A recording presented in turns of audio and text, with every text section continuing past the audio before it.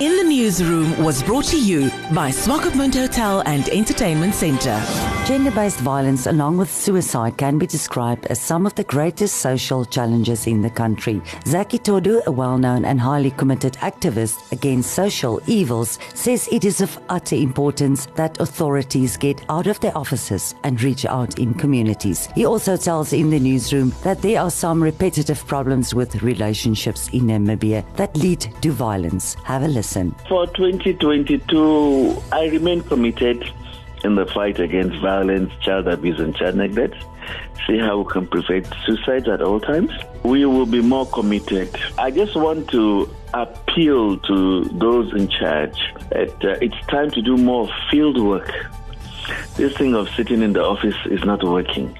The Ministry of Gender, the Ministry of Health should have more social workers in the field, educating members of the public, because education matters a lot, and members of the public having people on ground in the communities, educating them, addressing them, speaking to them, gives them hope.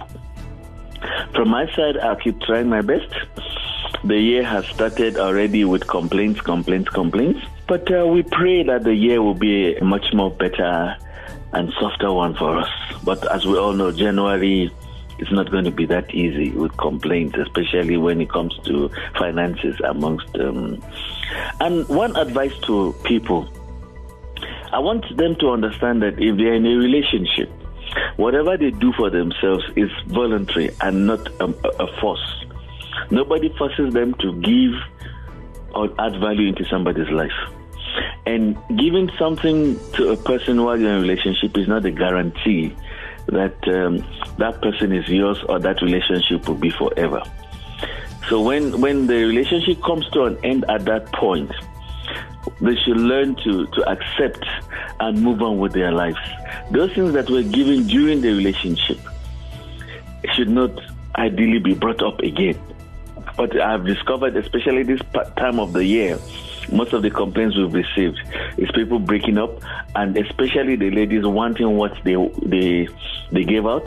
The same thing with the men, either refusing, accepting that it's over. They resort into violence and threatening.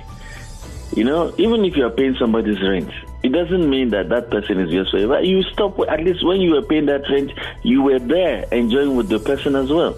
So if this person doesn't want to, in most cases, it is as a result of your attitude that makes the other party say, I don't want to go on anymore.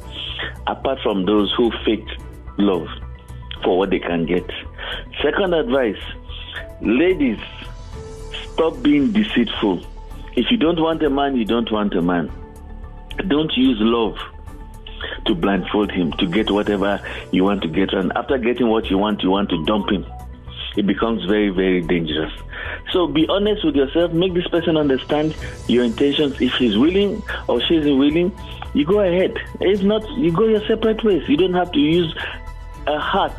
You don't have to toy with a heart for your own selfish gain. And finally, please, alcohol, Tombo houses, can people please reduce?